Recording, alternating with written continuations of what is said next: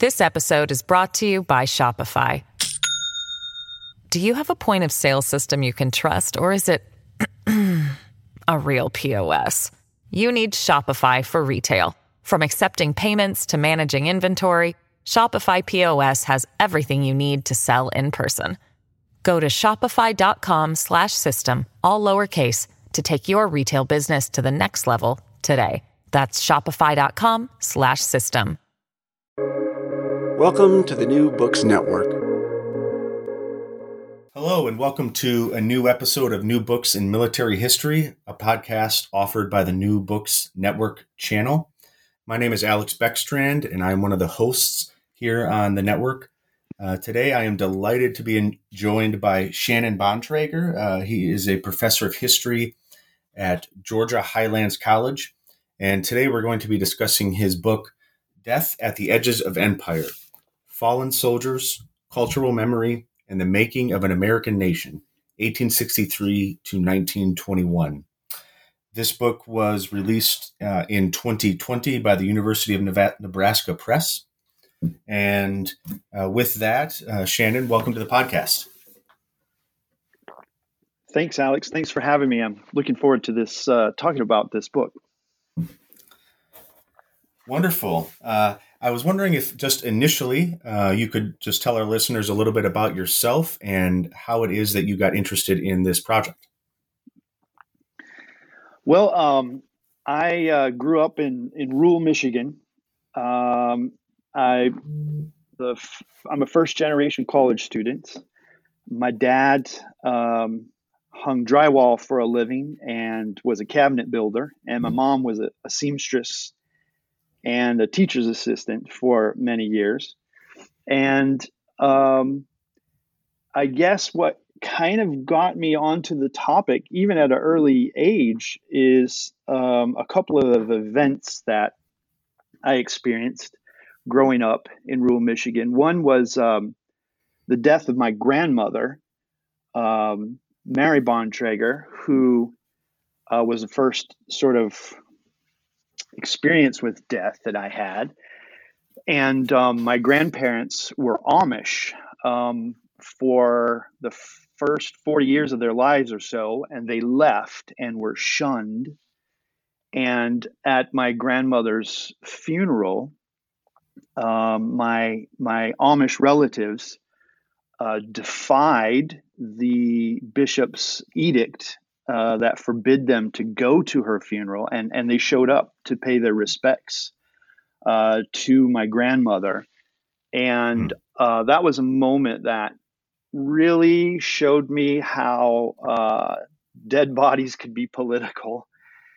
And so that sort of really got me thinking about death and religion, and then about the same time, of course, growing up in the 1980s as the aftermath of the Vietnam War, I remember distinctly perhaps one of the first political sort of awakenings that I had was when President Ronald Reagan commemorated the Vietnam Unknown Soldier. And it was very, very interesting to me. I watched the ceremony on television, and again, sort of this idea of how the political lives of dead bodies, if you will, had a national component to it. And so I think even from a very early age, from my background and the time that I was born and the time that I was growing up in America, I kind of found this connection that was, on the one hand, personal and intimate, and on the level of my family. And there was a connection I felt to the national level, in that the way that we remember the dead play a very important part in us creating our own identity as an individual, but also as part of the nation and part of the community. And so I think those ideas always stuck with me. And as I got older, I was fortunate enough to be able to research and investigate them. Yeah, was there a particular thought, in putting in the particular time frame that you chose, 1863 to 1921? And I know it's sort of bookended by Gettysburg and the Tomb of the Unknown Soldiers, but was there a particular reason why you chose maybe not to go earlier or later than that, or smaller? Yeah, yeah, because there's a specific reason for that periodization, which is a bit strange. That's not usually how the historiography would periodize that. But 1863 is when the Gettysburg Address is when Abraham Lincoln issues the Gettysburg Address or delivers it, and so that's the beginning of what I'm kind of describing as this period of cultural memory. And then 1921 is when the Tomb of the Unknown Soldier is first dedicated. There were unknown warriors and poilus inconnus in France and Britain the year before, but in America, this is the dedication date for the Tomb of the Unknown Soldier. So those are my two bookends in terms of the project. Mm-hmm.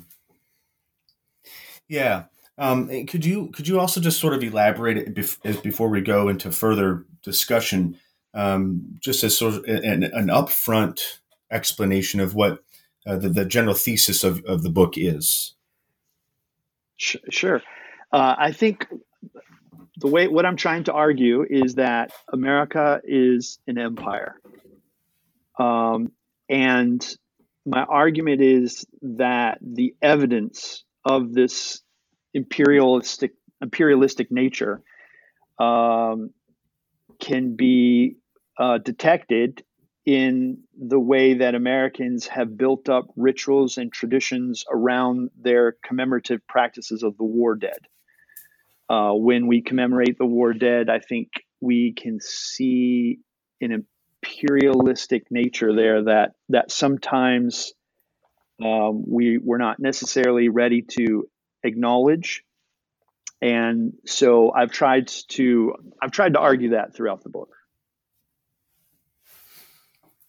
Okay, yeah, and I think one of the things I found interested with the book was just sort of this interconnection of other areas of study, and in particular, based on the topic of the book, you bring in some sort of neurological science and some memory studies, and so could you kind of and you talk about that in your introduction as well, but could you describe some of how that relates to the book, and specifically regarding your discussions of cultural and collective memory? Yeah, so there's for this work there's a problem in that we have these biological or these internal memories that the individual has, and the argument that I'm making is that we also can connect to have a collective memory, that we all can have a memory about an event. And the way that the neurological aspect comes into this is that our memories, which we should say at the beginning, are completely unreliable. Our memories are not very good because when we have an experience, that experience is largely neurological. It's a chemical and electric process that our neurons fire, and they send messages to our brain, and our mind then works very hard to organize and sift and filter those experiences through our previous experiences. And then the mind will, quote unquote, store those memories in our neurological framework. And when we recall those memories, our minds will, in essence, as we're recalling, will make adaptations to the memory. It will make small or significant subtractions or additions to the memory, depending upon what we're experiencing in the present. So memory is really important. It's a coping mechanism for us to deal with our reality. Um, and in essence, that process is an internal process, and it really can't be transmitted to another person, except that as human beings, we have this need to socially interact with each other. And one thing that our mind does in deciding which memories to trim or pair or delete or add or subtract is we go through a social interaction. So if we have a memory with someone else, we can talk about that, and that talking through the memory helps our mind verify and figure out what we remember. So our memories here can be shared through a social interaction. And in essence, what I'm arguing then, this kind of moves us from biology to sociology, and then from sociology we can go to culture. That when we share these memories on a community level or eventually in any kind of group, we're beginning to form what's called a social memory. And that social memory can be expanded and connected to a larger social network that will then allow us to think about cultural experiences. And we can then begin to synchronize our biological memories with the cultural experiences that we all share. So I know that's a bit technical and difficult to sort of maybe think about, but basically what I just described to you, it can be summed up with a question like, where were you when 9/11 happened? And we all have a memory that we can then share and synchronize and think about. And then that kind of idea becomes a cultural force in and of itself. And what then becomes a cultural memory. Does that make sense? Yeah, that does, and that's an interesting exercise to go through. Whether it's 9/11 or some other particular famous or infamous event, and I think that kind of segues, I think, nicely. Sort of going back then in time. This idea of you talk about this idea of the good death in the prior to the Civil War. First off, can you just kind of describe what that is, and then how does that idea change with the Civil War and specifically with Lincoln? Sure. So the good death is an excellent example of a cultural memory. If we go back before the Civil War to an America that is largely disconnected, there's not a lot of roads or the government's very small, a small bureaucratic system. It doesn't really connect a lot of people. The one major cultural force that connected people was Christianity, and in particular Protestant Christianity, that had this idea of the afterlife, of salvation. And basically what the good death is this kind of Victorian Christian idea that the living really need to know whether the dead have gone to heaven or not. And so the ideal, the so-called good death, is this ideal death setting where someone is dying, they're on their deathbed, they're at home, they're surrounded by their family, and everybody's there. It's this sort of intimate family experience. And then somewhere along the line, at the moment when someone passes on, they're reading into the facial expressions, the breathing, everything that the person who is dying is experiencing. They're reading into that, trying to determine if they've been saved or not. So a lot of times there's this person who's dying will have a moment where they might gasp, but then they kind of release the tension, and they die. But the facial expression is more relaxed, and so everybody will say, "Oh, this is evidence that they've gone to heaven."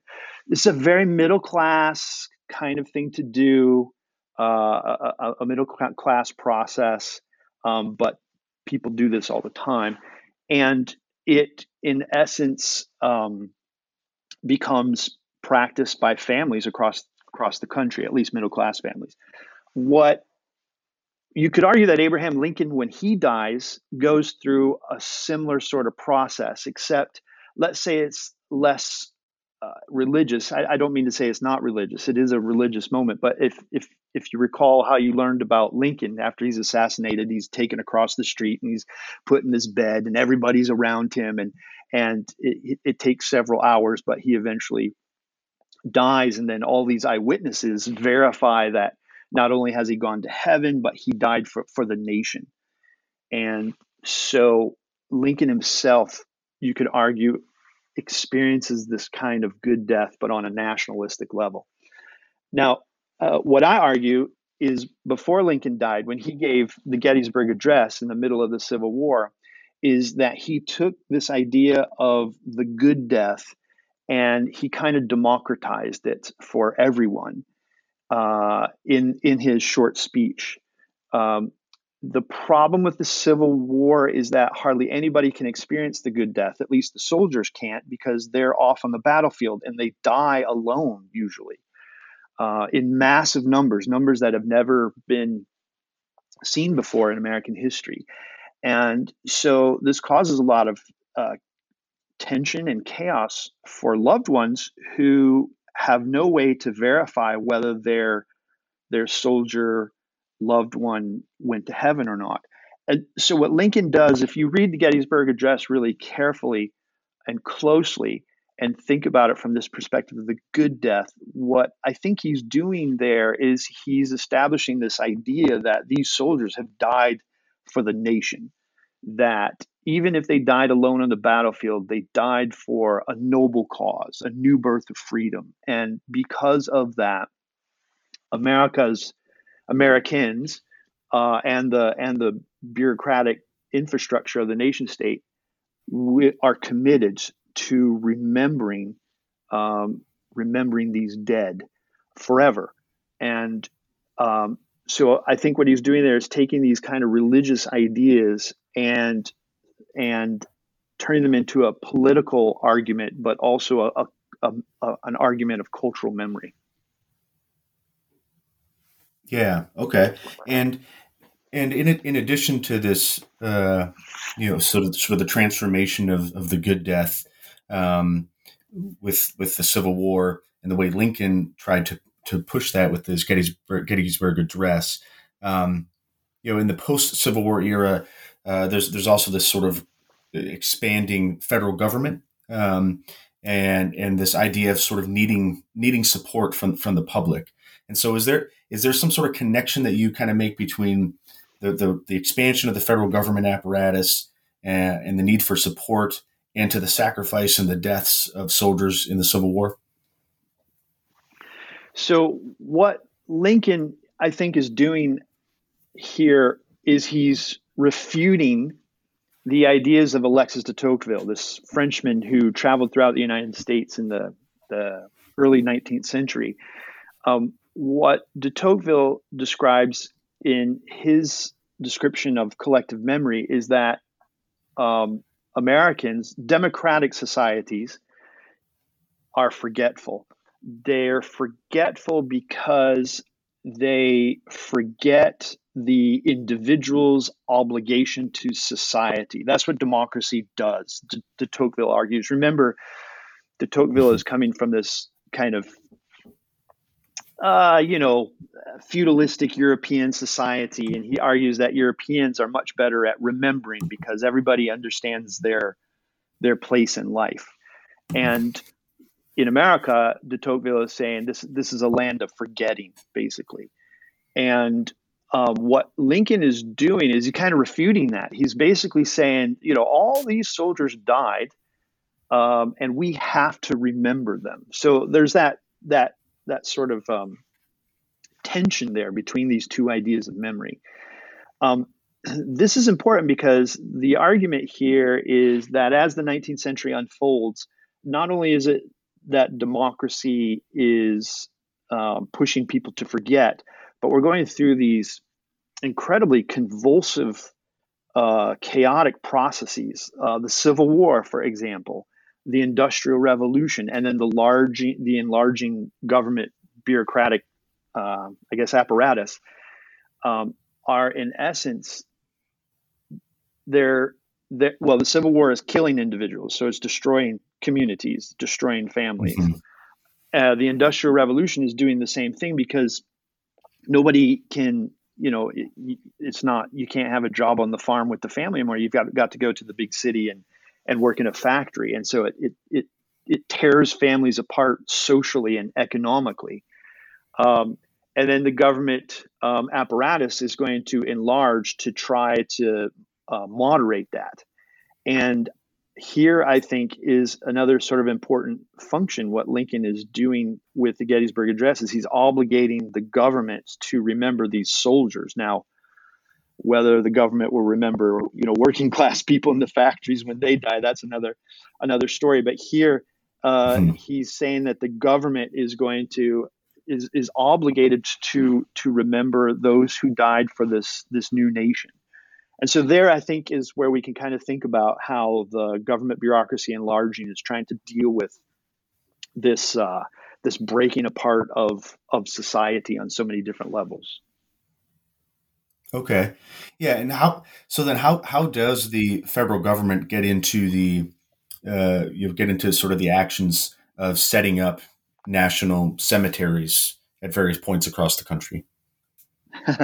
So I think this is quite interesting because it's not the government who initiates this. It's basically they're getting complaints from families across the country. They didn't have dog tags or any kind of ways to identify soldiers, and so loved ones, they don't know what happens to their fathers or their brothers or their lovers or what have you. They go to fight. Maybe they're in a prison, like at Andersonville. Maybe they're dead. Maybe they've, somehow are wandering the countryside. They've become disconnected from their unit. There's no way to understand this. So a lot of people begin to look for the missing. Clara Barton, for example, starts this government. It's her own private work that she asked the government to help fund, just to get the names of missing men and to try to connect them with families. And accompanying this, there's all kinds of people who are writing in and asking what's happened to my son. I'm not receiving letters from them anymore. And so the government is forced to act here. The government's also forced to act because the battlefield there's just so many people who are dying that it's in the middle of the battlefield. There is this attempt to bury them, but sometimes they bury them in a section of the battlefield that the next day becomes the battlefield. And there's all kinds of fears that the dead can cause disease. So the government has to also act on this level just to, in a pragmatic kind of way, to deal with the dead from the actual fighting. So Congress I think it's in 1862, just about the time, shortly before the Gettysburg Address, they appropriate money and they allow the military generals to basically at first set sections aside that will then, as time goes on, become what's called the national cemetery system. But it's something that the government doesn't necessarily lead on. They're kind of following. Yeah, and one of you focus on Marietta in Georgia, and in another way of sort of the government following in that sense, I think you kind of point out that there's sort of this idea of showing loyalty to the Union after the Civil War by presenting land that can be used as burial grounds to the government, which then ends up leads to this creation of this national cemetery. So in a way, that's another way that the government's not necessarily leading, but it's sort of following the following what the private citizens in this case are doing down in Georgia. Exactly. And of course, that's an interesting, I think, case study because North Georgia does have a lot of Unionists in the region. And here we have a family in Marietta, Georgia, who donates their land to the United States for a national cemetery, and there's a lot of people in Marietta and surrounding areas who are really upset with this, and so it becomes a really interesting case study of how this idea of federalism and national commemorations can be a partnership between a local important family cooperating with the federal government to kind of impose this idea on a population, some of who they would agree with it, and some who would be very much offended by it. Yes, and so leading into that, this is sort of the first section of the book. You focus on a few cemeteries, Marietta being one, Sitka National Cemetery in Alaska, and then Arlington National Cemetery. And is there a particular reason why you focused on these cemeteries as opposed to maybe other ones?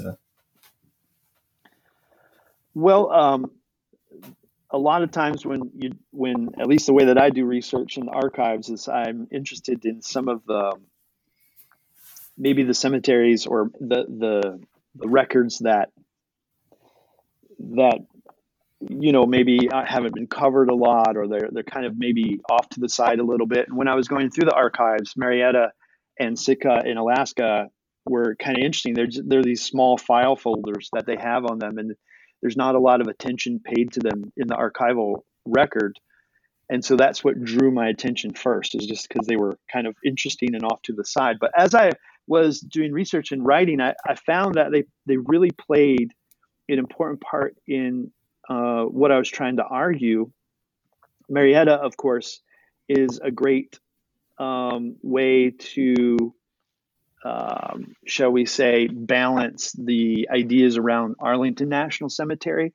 In the 1860s, Arlington National Cemetery is just another national cemetery. It's not necessarily very important at all. It's really to bury the dead who fought, in and around Washington, D.C. and in Virginia. It's a collection of a lot of these dead bodies here. It's not what we might call today the Valhalla of the United States, this sacred sort of,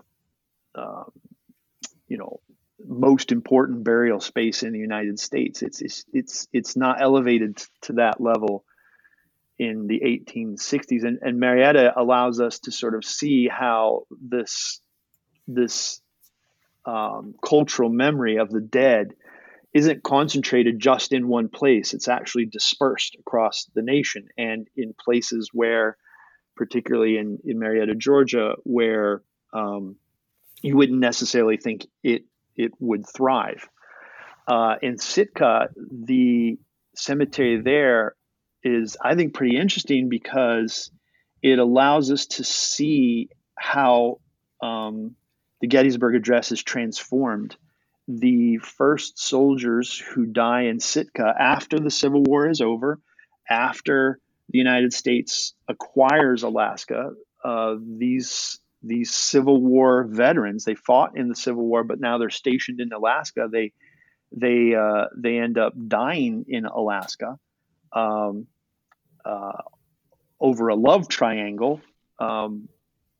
Lieutenant Kinney has this relationship with this woman, Nadia, who's a Russian woman in the fur trapping economy out in Alaska, and he and his friend, who's a captain, who we don't know his name, they get involved in a duel over Nadia's love. And Lieutenant Kinney, actually, they say that they're going out on a hunting adventure, but it's actually a duel, and Lieutenant Kinney kills his friend in the process. And when he comes back to win Nadia's love because he won the duel. She rejects him, and so a little bit later he ends up committing suicide, and he leaves a note that explains what happened. These are the first two men who die in Sitka, Alaska, and the question becomes: well, so should the Gettysburg Address cover them? Like they died in the most ignoble ways. Like it's a terrible way that they died, but they had this experience in the Civil War of contributing to this noble cause of this new birth of the nation. And so what should America do? And at first these men are buried, but they don't really receive any recognition. Sitka, Alaska becomes then this unsanctified place in the very edges of the American empire. And despite the efforts of other Civil War veterans who are out in Alaska doing various things to bring American government to this place, the United States, the War Department, the United States government refused to acknowledge Sitka as a national cemetery. Eventually, it will become a national cemetery, but not until the 1920s. So this becomes a way for me to describe how what Lincoln promised at Gettysburg, that Americans should remember the war dead, has its limits. At least initially, it has its limits. There's no real intention here to extend Lincoln's promise to the outer reaches of the American empire. They can extend it to the south, to Marietta, Georgia, but not to the far reaches of the empire, particularly when people die in these sorts of ways. And so those two places, I think, play a crucial role here in the argument to sort of show the evolution of how people were changing their memories about the Civil War and about the Gettysburg Address and about the war dead. Yeah, and so I think you kind of transitioned nicely from talking about soldiers being stationed at the or in the outposts of empire in Alaska to maybe something slightly more direct in connection to the empire, which is soldiers dying on the battlefield in the pursuit of empire, which here I'm specifically talking about your sections on Custer and Little Bighorn. And you talk about this idea of dying for empire. I think you use the phrase at the trope of progress. So can you kind of talk about how that is sort of interwoven into the history? Well, yeah, and here I think is another really interesting moment for tracing this evolution of what I call Lincoln's promise, what Lincoln promised at Gettysburg when he helped dedicate the cemetery there. Custer's death is clearly a death for the American empire. He is, and he has a history of this. This isn't just the Battle of Little Bighorn is not just this one-off unfortunate moment where Custer dies confronting Native American people. He had a history of attacking people who were standing in the way of American empire. Custer is not only protecting white Americans who have gone to South Dakota to mine for gold in the Black Hills, but he's also out there patrolling and protecting the interests of railroad corporations who, as they lay track across the continent, many groups of Native American peoples will attack and will confront, as you would if someone was violating your space without asking permission or anything like that. So he's actually out there protecting these kinds of interests. And when he attacks several groups of Native Americans at the Battle of Little Bighorn, he dies in that cause. Now, the thing that's interesting about this is not so much Custer, but his wife, Elizabeth. She goes by Libby. She spends the rest of her life after her husband's death doing everything she can to commemorate her husband and to validate his service. And she goes on speaking tours. She organizes the whole when the War Department brings Custer's body back from the battlefield to be reburied at West Point in New York. She helps orchestrate that. She plans the ceremony. She does all kinds of she writes books that basically argues that Custer is not an agent of empire, but an agent of democracy, or an agent of the republic. That his death was not one of defending corporations and gold diggers out west. It was one of protecting American progress and the progress of democracy. And she's very good at doing this. And her memory of Custer is the one that sticks with us today. It's not very accurate. It's purposefully misleading. I think you can understand why she would do that, because she also is invested in her husband financially and emotionally. But it is a memory that is misleading. And basically what she does is she claims Lincoln's promise. Her argument is that Custer should be covered and be remembered for his valiant soldiering on the battlefield, and he should be covered by Lincoln's promise, and America should remember him.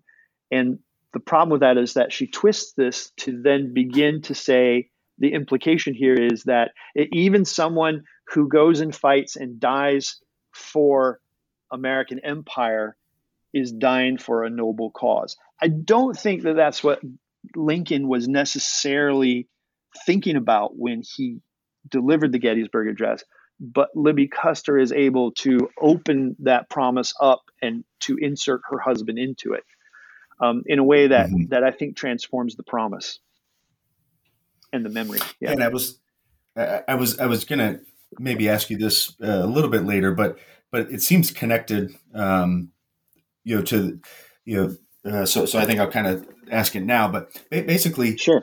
I think one of the things I took away from your book, which it laid out very clearly, was how much what we learn and what we remember as memory today is really based on how institutions or people have sort of laid down that memory previously, whether or not that is, whether or not it's accurate, or whether or not it meets, the reality, whether or not it met the intentions of, people like Lincoln, as you're mentioning.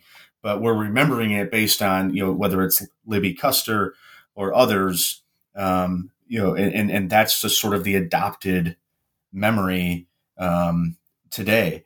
And so that seems really laced throughout your argument, throughout the book. And I thought I made this connection to vernacular memory that you talk about. I'm not sure if that's a direct connection or not, but could you kind of elaborate on that? Yeah. So I'll define a couple of terms here, maybe to help a little bit. So, okay. Vernacular memory, which is something that John Bodner uses in his work, is this. I think this idea of unofficial memory, and the way that I understand that is that this would be like memory of that's alive, that is of the people, that is the kind of way that people have a working memory to get through their lives. Other scholars have described this as so Pierre Nora, he's this French historian. He calls this a sort of milieu de mémoire, or a living memory. And the way that I use it in the book is I use it as a term that I call communicative memory. That's really this German historian named Jan Osman's term. But it basically all means the same thing. This is memory that is living. It can be communicated by people who experienced the events. It's kind of like a first-hand account or a primary source. And it is the memory that people use to sustain their own selves. Now, that's different from what we might describe as official memory, or what Jan Osman calls cultural memory. And here, an official memory is a memory that is created by like institutions like the government or the church, or other sorts of people or institutions that may or may not have been there. They may or may not have experienced it, but they're trying to create this kind of official memory that may or may not synchronize with the vernacular memory. So I see a lot of tension between vernacular memory and what I'm calling official memory or cultural memory. So the idea here is that I think this tension is how memory is created. They play off of each other. The vernacular, the people who have lived through the events and who share these events with each other to sustain their lives, they have an account of what happened that oftentimes does not match up with what the government or with what the church says what happens. And so they're often at odds with each other. Lincoln's Gettysburg Address, I argue, is part of this cultural memory. It may or may not necessarily speak to how individuals interpret the Civil War or interpret the war dead, but it's the beginning of this cultural apparatus that officially says this is the memory of the past. And the problem with vernacular memory is that eventually all those people will die. And when those people die, their memories die with them. There's no way to sustain that life force, that energy of their memories. So cultural memory has this advantage in the long term, even if it does not have the advantage in the short term. In the long term, cultural memory can be sustained through monuments or books or holidays or media of various forms, and it can come to be the dominant memory over time. So I don't know. I hope that kind of maybe clarifies it a little bit. I guess I would say in response that yes, sometimes, particularly those who have this vernacular kind of living memory, they oftentimes can assert their memories very quickly, but a lot of times the cultural forces can step in and overwrite that kind of memory. Does that make sense? Mm-hmm. Yeah, it does. And in a sense, neither memory can be correct or right, if there even is such a thing as a right memory, which is it's a tough subject in some ways. That's exactly right. That goes back to sort of the biological idea that I was talking about earlier, which I think is a nice metaphor for how society works too. Every time we recall something, we add something or we take something away because we're really talking about a lot of times the present. It's a coping mechanism to help us deal with the present. So as you say, it could be that neither memory that is actually correct, particularly if we think of memory as being different from history. If history is the attempt to document the past as it happened, memory oftentimes can be much more fluid and less accurate. Yes. One other question before we kind of move on. you did you get a sensing of if the means of remembering, whether it was sort of immediately after the Civil War and the national cemeteries being created, or with Custer at Little Bighorn, were the ways of remembering popular? Did the public and in this sense the cultural sort of apparatus, was there support there for wanting to remember in that way? Yes. Yes. And again, here it's kind of interesting to see how cultural memory and what we're kind of describing as vernacular or communicative memory, how they interrelate. So the argument here is that these two memories are often contradictory, except when it comes to thinking about the dead. So on the one hand, the dead, when we remember the dead, is very vernacular in the idea that we all must die. Unfortunately, it is the most democratizing process that we have, in that everybody has to endure it. And so in this way, it's very much influencing the people, and it influences everyone. But it's also a very sacred moment, a moment that we think about the cosmos and about salvation and about all sorts of very sacred things. So the dead body becomes a very interesting place that's kind of rare in our society. It becomes a place where this tension between vernacular and cultural memory can actually coexist and influence each other.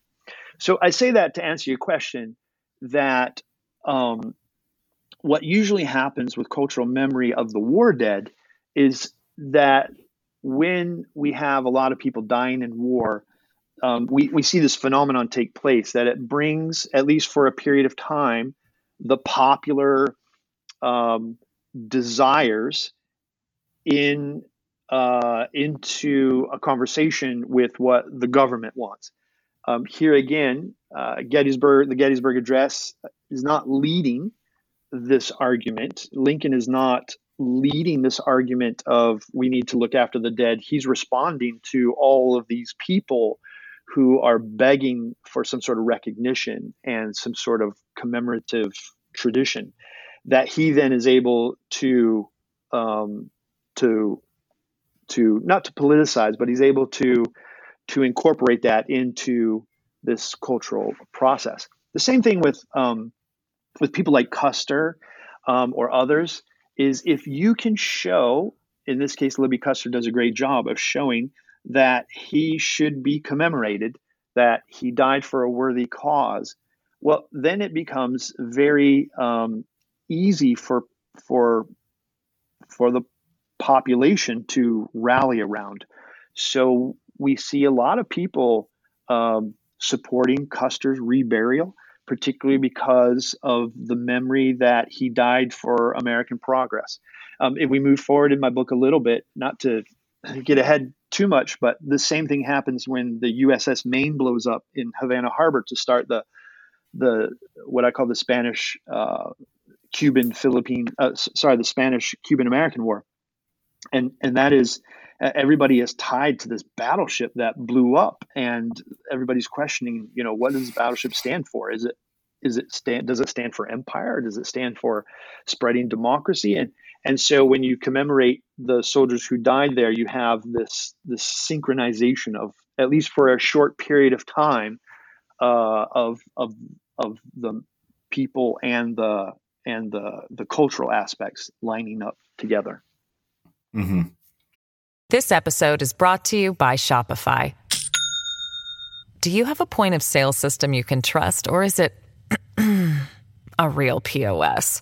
You need Shopify for retail. From accepting payments to managing inventory, Shopify POS has everything you need to sell in person.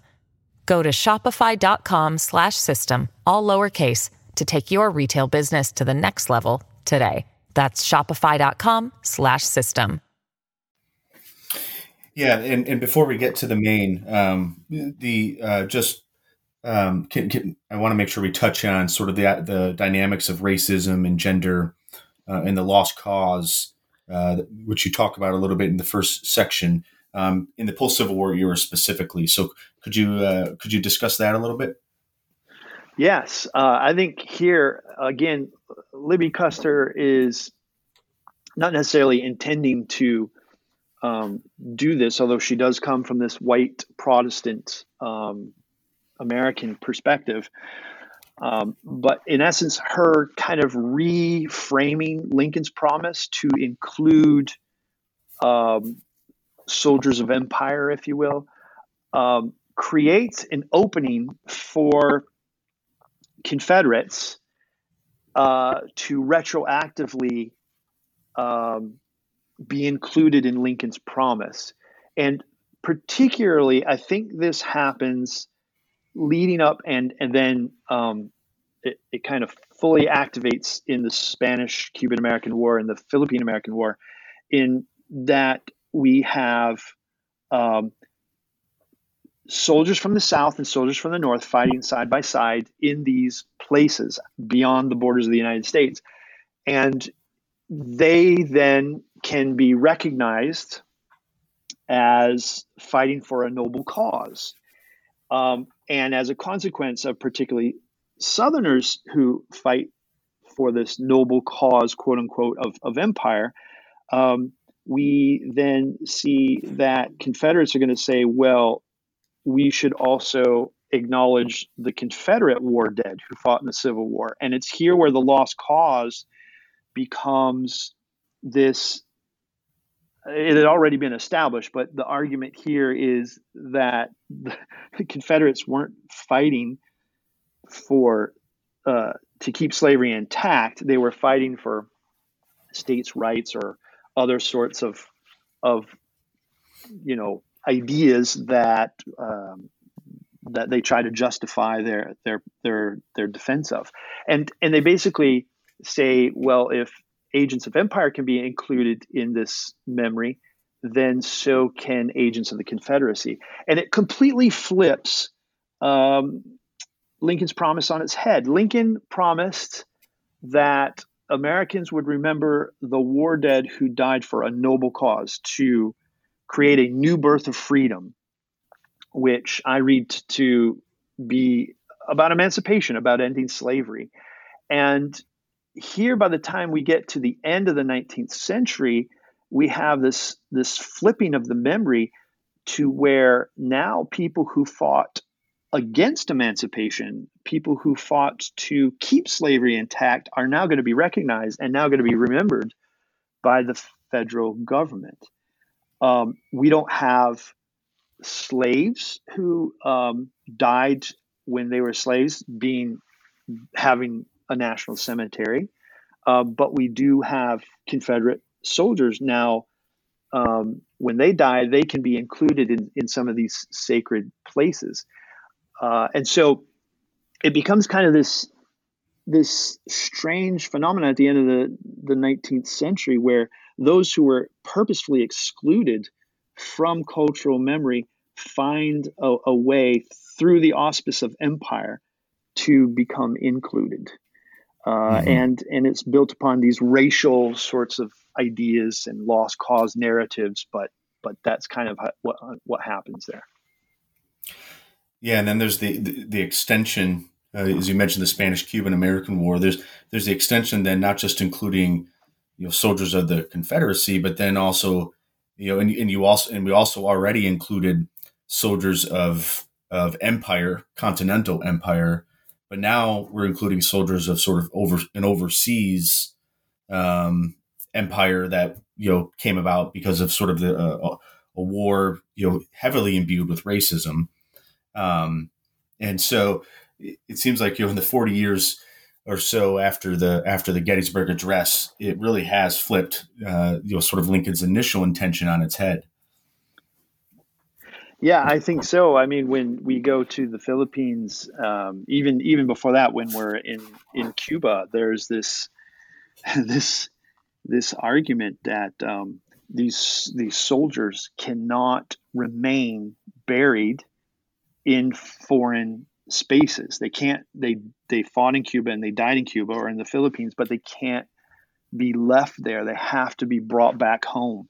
And so there's these extravagant attempts to document and recover and retrieve every dead body from these wars that happen beyond the borders of the United States, to bring them back to the sacred ground. It's as if Cuba and the Philippines can't be sanctified. The dead must be brought back, and only then can they be sanctified in this cause. So it does extend into these territories beyond the borders of the United States. Yeah, and so while we're on the topic, can you talk about those efforts? That you talked about 2 expeditions, the Rhodes and the Croghan expedition, which might be less known to some of the readers, or some of the listeners, I should say, compared to other efforts by the U.S. government in the 20th century, particularly to retrieve soldiers who had fallen in foreign wars. So can you talk about these 2 expeditions and their connection in the book?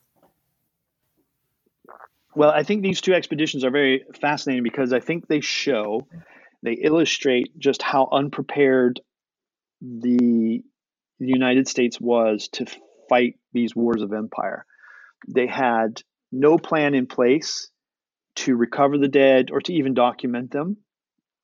And so as soldiers die and are buried in Cuba and then also in the Pacific, as we get involved in the Philippines and soldiers die and are buried in the Philippines, there's this haphazard attempt to kind of document who's in the grave, but the people who are responsible are oftentimes local units who they're also fighting against an enemy. So they're not completely concerned with documenting everything. And so there's these records that the War Department in Washington, D.C. collect. And then when the wars are over, or when there's these kind of moments where there isn't a lot of fighting going on, they send out these expeditions to recover the dead. These expeditions are led by non-military people, although D.H. Rhodes was, I think he was the superintendent of Arlington for a while, Arlington National Cemetery for a while, but he's a civilian contractor. Croghan is the same way. And what they're asked to do then is to go recover the bodies of the dead. They have no procedures in place, no policies in place. They're using these very spotty records to do so. And so they do their best. I actually think they really try incredibly hard. Some of their efforts are amazing. Some of the hardships they have to endure to recover these bodies, but there's just no way that they could recover everybody. In Cuba, it's a little bit easier because it's closer to the United States. In the Philippines, it's really difficult because there's oftentimes hot spots all throughout the archipelago.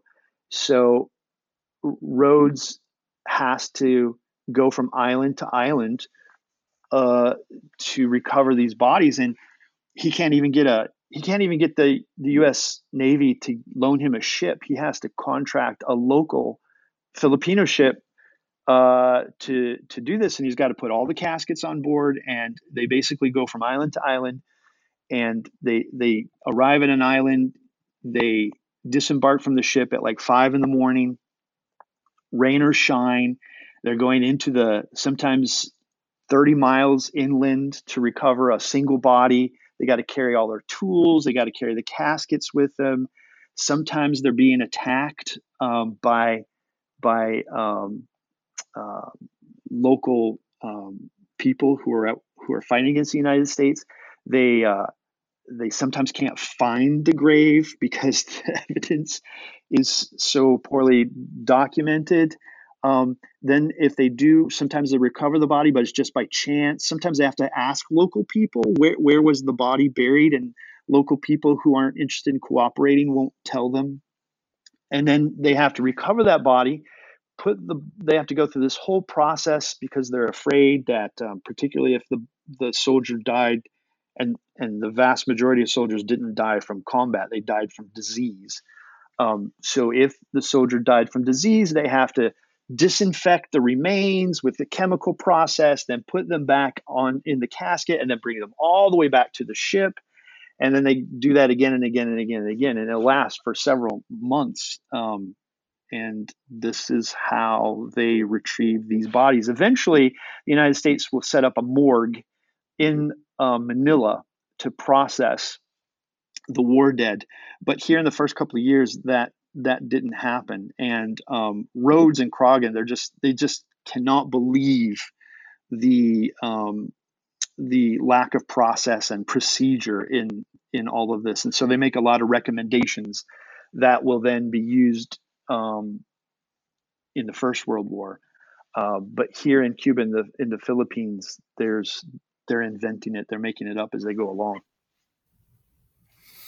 Yeah, and I think just as bold an effort, which you kind of mentioned already, is surrounds the Maine, the battleship USS Maine, and it's raising and then resinking, which is all tied into this expanding nature of the sacredness of the cultural memory surrounding soldiers and their deaths in support of empire.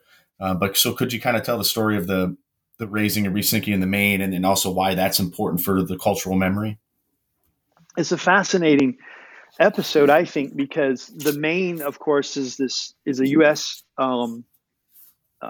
Battleship. It's a steamship. It's got coal on board, and in the middle of the night, in Havana Harbor, it explodes and it sinks into the harbor. And this is the single justification that the United States uses to declare war on Spain in Cuba, because the Americans argue that the Spanish sabotaged it. They blew it up. There's no evidence of this. There's these investigations that take place, but they're incredibly biased. They end up being wrong. But this is the whole justification for going to war with Spain. So a lot of Americans have a lot of their memories and of their energies connected to this battleship. Well, if we move on, 10, 12 years after the war is over, the ship is still in Havana Harbor. And it's really problematic because it reminds Cubans of American presence. And a lot of Cubans aren't happy with it being there. It's also kind of blocking the harbor. So Congress finally gets around to appropriating money to remove the wreckage. And it's a long, elaborate process. But basically, the War Department picks a bid where they're going to build a cofferdam around the wreckage, and they're going to drain the water from the dam, fix the ship up good enough to float, and they're going to do an investigation as well to see whether indeed it was on purpose or not. And when they do this, they uncover the wreckage, and they see that all the steel is blown outwards. None of it is blown inwards. So the argument here is that actually it was an internal explosion. And in fact, this is probably what happened. There's lots of records of steamships. They have spontaneous combustion in the coal bins, and the fire can get so hot that it can melt through the steel, and it probably then detonated the munitions and exploded the ship. When this is discovered, it just sends a lot of people into a fury. Americans across the country are really upset at this process. And so the government does a lot to try to argue, no, this was Spanish sabotage. It wasn't. And then to kind of hide it, they hide the evidence. They they patch it up, they float it out of the cofferdam, out into international waters, and they resink it. So that nobody can really document whether it was an accident or not. But a lot of people have so much of a connection to this. Americans from all over the country, they write in, they want a piece of the ship before it's resunk. They want a piece of it. They want, the conning tower. They want rubber bands and pencils. They want some family members. There's actually, the main for these 12 years while it lays in Havana Harbor is a coffin. There's still remains of soldiers of sailors in the ship, and so there's a recovery process that takes place here too. And a lot of loved ones write in to try to secure their loved ones' remains. So it's an elaborate process that goes to show that in reality this battleship really illustrates how imperialistic American memory can be. Yeah, and was the resinking of the ship, seen as sort of a fitting burial, for lack of a better word, for the ship, and sort of in line with what you would do with soldiers dying on a battlefield as well, or was there controversy around that as well? There's a lot of controversy. This is actually unprecedented, and it's never really been done before. Any of this salvaging of a ship of this size, it's never been done before. So a lot of people are upset with it. A lot of people want to turn it into a memorial. They want to bring it back to the United States and turn it into a memorial. There are a few Cubans who want to turn it into a memorial in Cuba, but most Cubans are probably dissatisfied with that. There's lots of people who argue that we need to remember the Maine and include it as part of our commemorative tradition. Here you could argue that the War Department at least is beginning to really assert itself more in the idea of cultural memory, kind of pushing back against vernacular memory, because the War Department is going to basically reject all of these calls, all these pleas, and say, nope, we've decided we're gonna resink it. We're not gonna turn it into a monument or a memorial. And it's pretty heavy-handed, you could argue, but it is very contentious. Lots of people are upset with this. But when it's sunk, when it's resunk, there's not much people can do about it. Mm-hmm. Yeah, and I find it interesting as I was reading this, which isn't covered in the book, but just the connection between the raising and then resinking of the Maine versus a ship like the Arizona in Pearl Harbor, and not sort of identifying that as this quote sacred burial space. Where there's a memorial built on top of it, and it remains and stays a ship, sunk in the harbor. And so it's kind of an interesting, dichotomy between the two, but very similar, fates that they met. Yeah, and I think it's fascinating because USS Arizona, of course, we have evidence of what happened with that. It clearly was attacked, and there's no question about that. So that can be a fitting monument. The Maine can't be because of the ambiguity surrounding its demise. But yeah, it's a fascinating connection. If we fast forward a little bit to the World War I era, you have some interesting characters. Arthur Bluthenthal, if I'm pronouncing his name correctly, he do touch on his story, as well as a Lieutenant Kiffin Rockwell. But for Bluthenthal, he's remembered specifically, it seems like, for his decision to go and fight even prior to American belligerency, but he might be remembered differently here back at home. It seemed as if he fought for maybe some personal or self-serving motives, or motives that weren't necessarily patriotic as they might be remembered. But again, this idea of cultural memory remembers him differently. So, could you talk about a couple of these characters and how they're in your book in the story?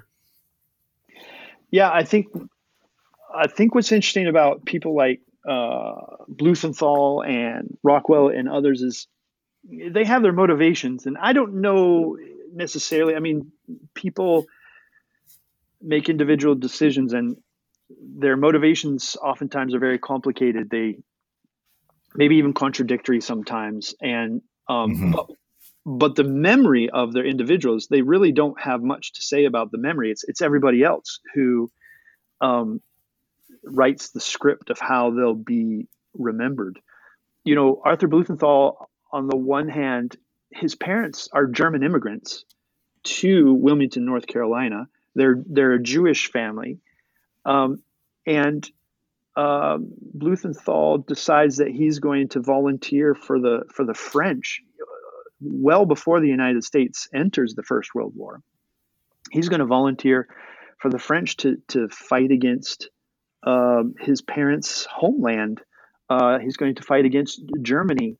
There is this idea that he definitely does not want to. His father owns a store in Wilmington, and Blumenthal does not want to work in this store. He doesn't really want to be part of Wilmington. He may have had a love interest spurn him, or the breakup may have been devastating. He doesn't really describe his romantic relationship very clearly.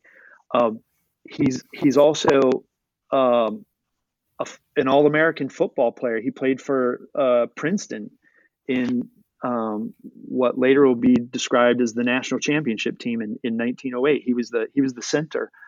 He's had this sort of fascinating life that now that he's in his 20s, his early 20s, I think he's kind of, the the excitement of his teenage years, and is he's now being forced to think about what his adult life is going to be like, and it's not as interesting to him. But he also does say that he's going to do his duty, and he feels that he should fight for the cause of civilization, and America is too slow in joining this, and so he's going to volunteer to do this. And when you read some of his letters, they're not the most, when he's describing his thoughts, they're not the most noble. He's pretty disrespectful towards women.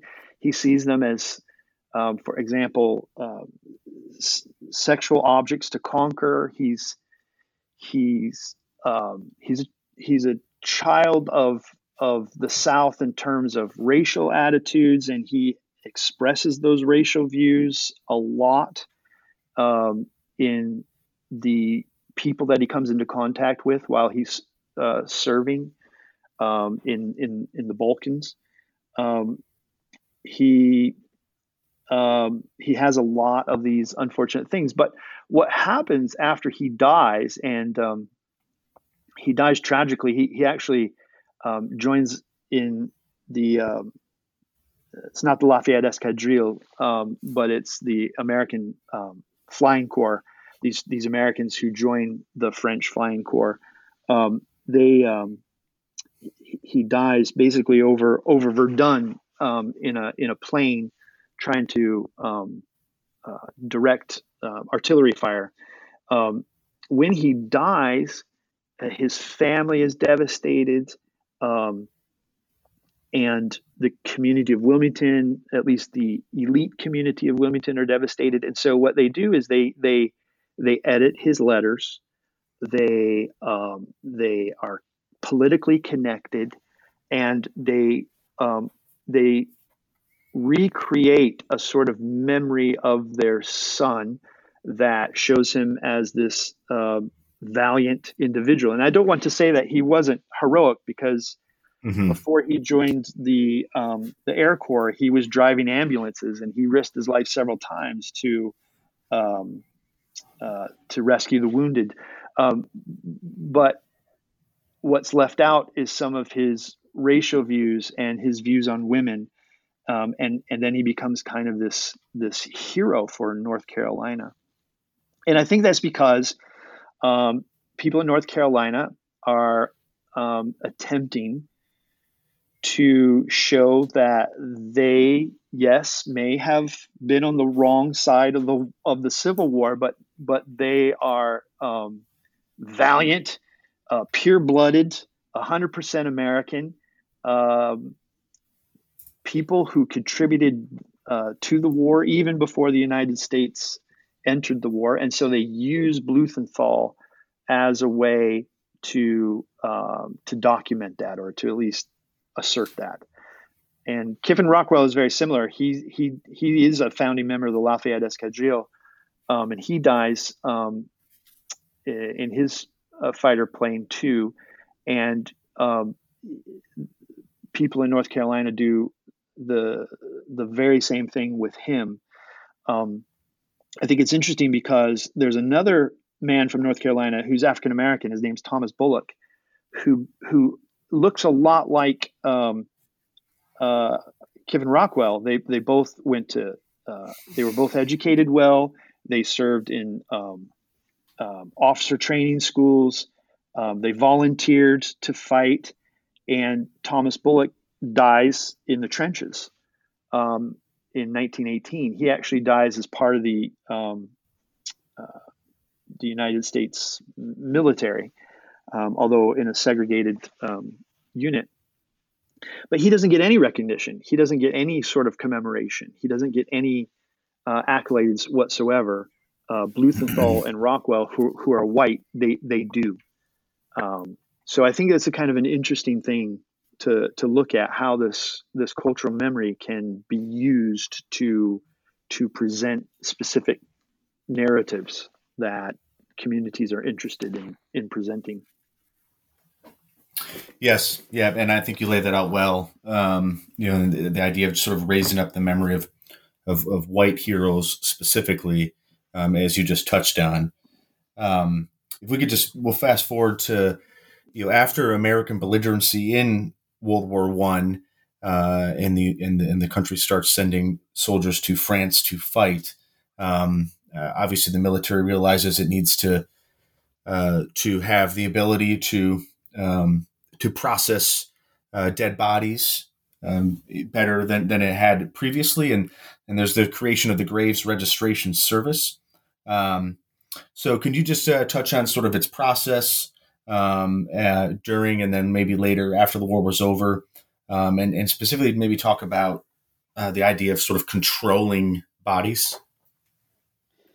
Yeah, the Graves Registration Service, or the GRS, is specifically created to deal with this problem that D.H. Rhodes and others had when they did their tours of the Philippines and in Cuba, and that is, how do we document where the dead are? So they create this process based on prior experience, based on the recommendations of Rhodes and others, to create a service that basically took the role of documentation of the dead away from the military generals on the battlefield, and allowed for these others to document the graves so that the bodies could be more easily recovered. It's a daunting task. By the end of the First World War, there are over 2,400 cemeteries with American bodies in them, spread across 71 départements of France, and there are 15,000 isolated graves with American bodies in them. So when the battle takes place, the dead are killed. They're buried adjacent to a trench. The GRS comes in and documents them and takes note of where they are and creates files for this. And then when they're able to remove those bodies and bring them back to the United States, or consolidate them into a cemetery, it's a lot easier for them to do that. What I found to be pretty interesting about this process is it's completely controlled, in part because public opinion back home is it's so hard to explain to Americans why we're involved in this war in the first place. It's incredibly destructive of human life.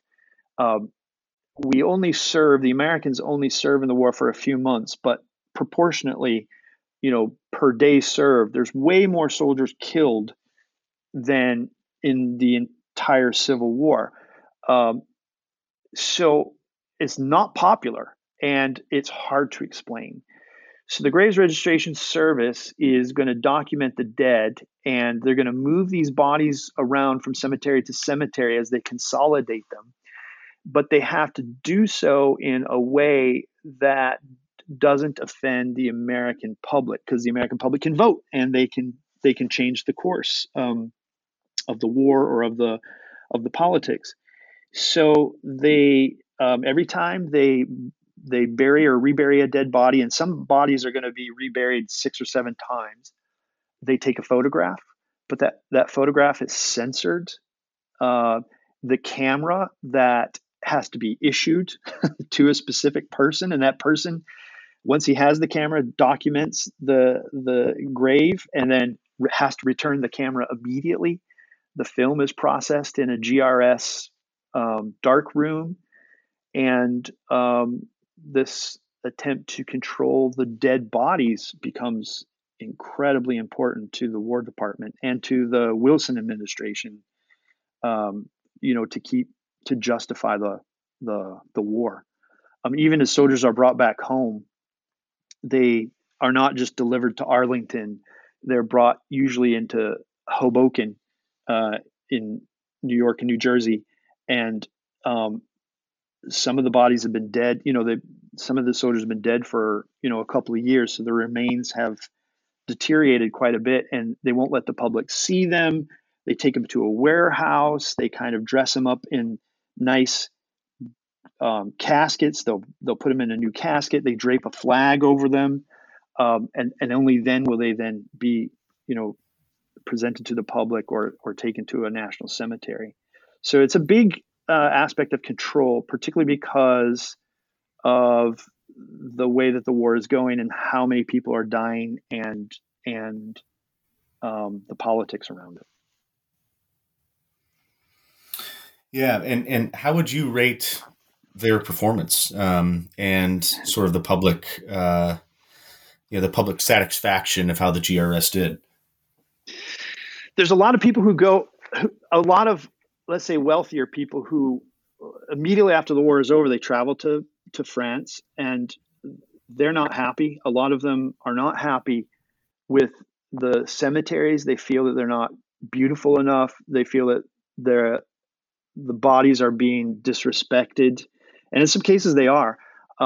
There's cases where I talk about in the book. They try to bring, this isn't from Paris, it's from Siberia when the Americans invaded Russia, but the dead bodies were buried and then the ground froze over, and then in the spring they try to bring them back to the United States, and they don't have a ship capable of they don't have a morgue ship or anything like that. So they use this freighter that has really low gunnels, so the seawater can spill over the ship in rough seas, and the seawater gets into the graves, and they get into the caskets, and the bodies just become horrible. They smell terrible, and they look even worse when they're taken off. And this is done right on the Hoboken Pier, so everybody sees this. This is really early on in the retrieval process, and it's just a disaster. So they make a recommendation that they're gonna refit these freighter ships, and they're gonna store the bodies in beer coolers. There are some ships that have beer coolers on board. They're going to store the bodies in there to bring them back. And so they're taking these steps along the way as the general public finds out about how the bodies are being treated, and then reacts oftentimes negatively. Then the War Department is going to make an adjustment, and they're going to try to do this better, and they're going to document this better. So I guess what I would say is that a lot of people are not happy with the process. Particularly at the beginning, it's a process that the War Department takes time to figure out and to adapt to. But by the end, when most of the bodies are brought back in the early 1920s, I think you see a lot more people satisfied with what the War Department is doing. In particular, a lot of the rituals that we have today with, military escorts that escort the body to the grave, and there's oftentimes buglers and sometimes a 21 gun salute, and at a cemetery in the interior of the United States where a soldier is being honored, the flags being rolled up and not being buried with the casket. All of these things are developed during this process of returning the dead home from the First World War.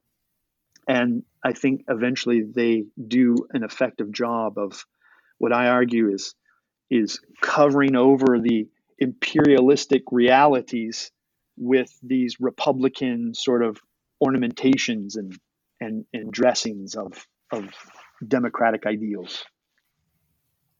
Yeah. Moving on to your the final chapter of the book, you kind of look at this changing nature of the U.S. empire by the time Woodrow Wilson leaves office and Warren G. Harding is coming in as president, and particularly this idea of an empire based on corporate capitalism. So can you just describe how that relates to the concepts of death and dying for empire, as discussed previously, and in particular after also this is coming shortly after the end of World War I and before the Tomb of the Unknown Soldier?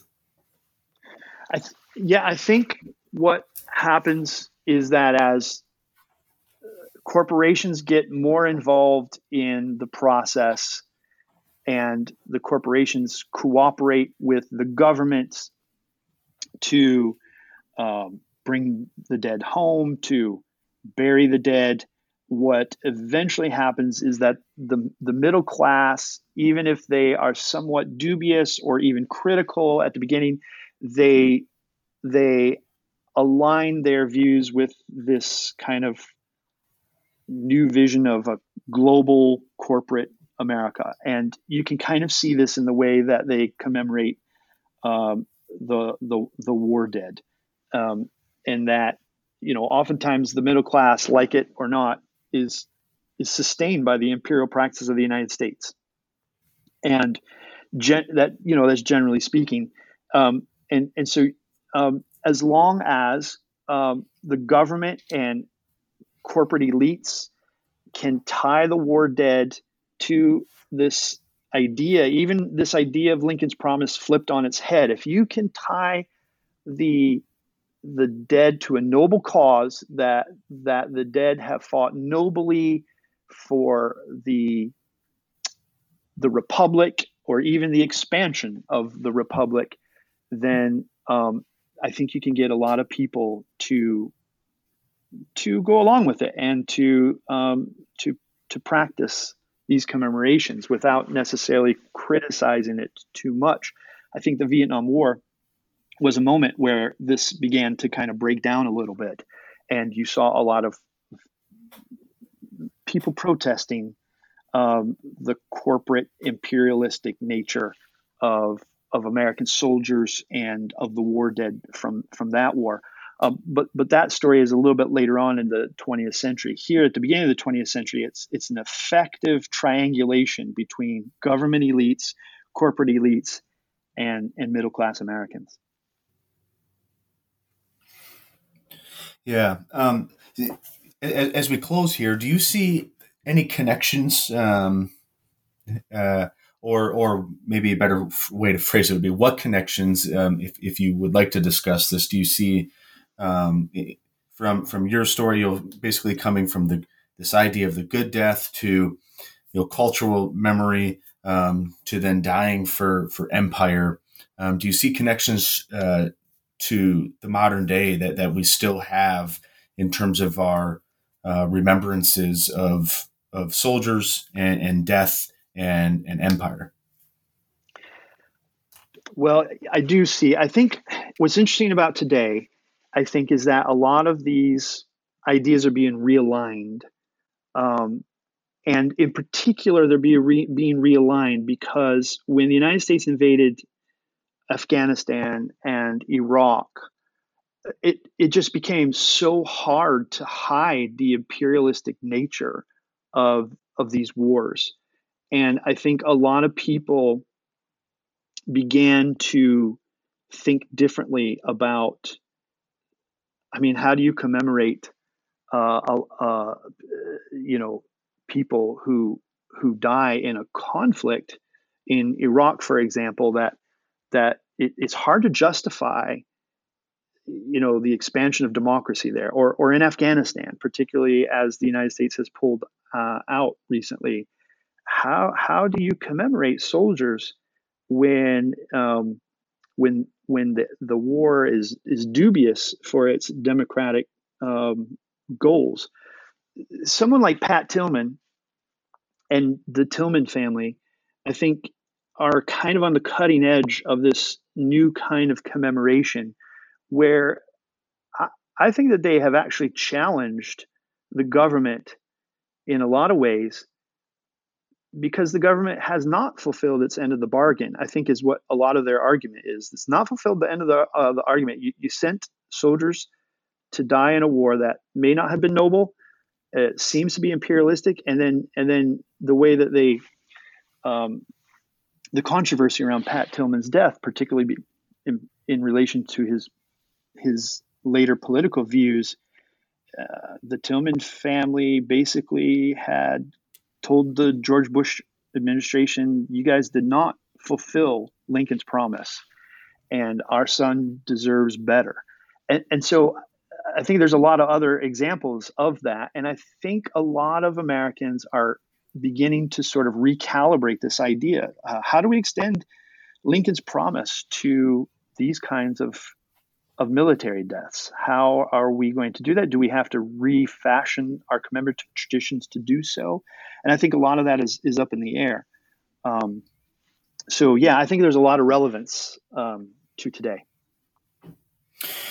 Yeah, and I study civil military relations, and you know, one component of that being just sort of the you know, this interaction between society and the military, and the influence that the military may have on or within society, and you know, in many ways, we're living in a legacy, as well as I see it. As I was reading your book, this struck me, this legacy, whether it's from the Lincoln era or the World War I leftovers, and obviously, you know, not touched in your book, but you know, World War II has a large effect on the modern day story. But you know, there's this carved out special place that soldiers or military service members have in society that may be unhealthy in many ways, and that includes all the way up to death and after death, in terms of whether it's special, you know, hospitals that soldiers may pass away in, or special cemeteries to be buried in, special rituals, special commemorations and memorializations, and you know, so I sort of was able to, in some ways, trace the connections back, you know, all the way back to Lincoln there. And it's something, you know, controversially, maybe not as controversially as it should be, because a lot of those rituals are extremely popular, but it is an out of balance way of remembering in our society, that soldiers sort of have a large special place compared to the rest of society. Well, yeah, yes, you know, government, military pensions as well, a part of all of this, and yeah, I think, I mean, I think soldiers put their lives on the line a lot, and so I'm not opposed to commemorating them at all. But I think there's a breakdown between, I think, to me, the culprit is the government doesn't do a good enough job of explaining or justifying why these soldiers have to sacrifice their their lives or have to go into these places, and maybe they shouldn't. Maybe they shouldn't. Maybe that is the issue here: is the government is abusing its power in vis-a-vis the Lincoln's Promise.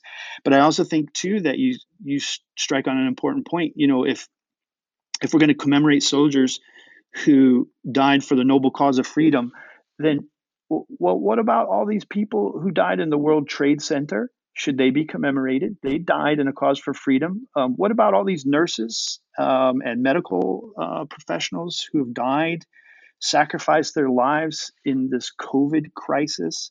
What about teachers or firemen or policemen or public servants who sacrifice their lives, maybe in a different way from military personnel, but are doing the work of a noble cause for the nation, for the new birth of the nation. And I think we should recalibrate our commemorative rituals to include all of these people in meaningful ways. And I don't think we do that very well because of the politics of empire. Yeah, very, very well said. I should say, as we close the interview here, that there's much more in the book that is touched on than we were able to ask in the questions here. A lot more on. I feel like I didn't necessarily do justice to the class discussions that you bring up in the book. But they are there for anyone who wants to read further, as well as racial discussions and interesting technological discussions as well. To close, Shannon, are there any projects that you're working on now that you'd like to share with us? Yes, I am working. It's kind of like a part 2, if you will, or a second volume, maybe. The project I'm working on now is called The Affinity of War, Traveling Memory, the War Dead, and the American Empire in France from 1923 to 1943. So there I'm going to deal a little bit with the Second World War. And I had a research fellowship to do research in France a few years ago. And in this period in between the First World War and the Second World War, I looked at all these French language documents about the American Battle Monuments Commission, the Gold Star pilgrimages, and the American Legion pilgrimages, and various other monuments. And I'm basically finished translating the documents, and I'm writing the American Society of the American Community of Learned Society gave me a fellowship to translate these documents, and I've finished that now, and I'm now writing a few chapters on it. I have about 3 or 4 chapters thinking about this Franco-American transatlantic memory and how memory travels.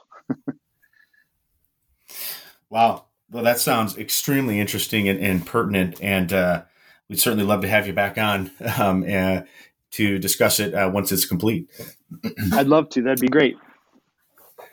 Wonderful. So we've been talking with Shannon Bontrager, his book, Death at the Edges of Empire, Fallen Soldiers, Cultural Memory, and the Making of an American Nation, 1863 to 1921. Shannon, thank you so much for doing this. Thank you. It's been a real pleasure. I really appreciated the opportunity.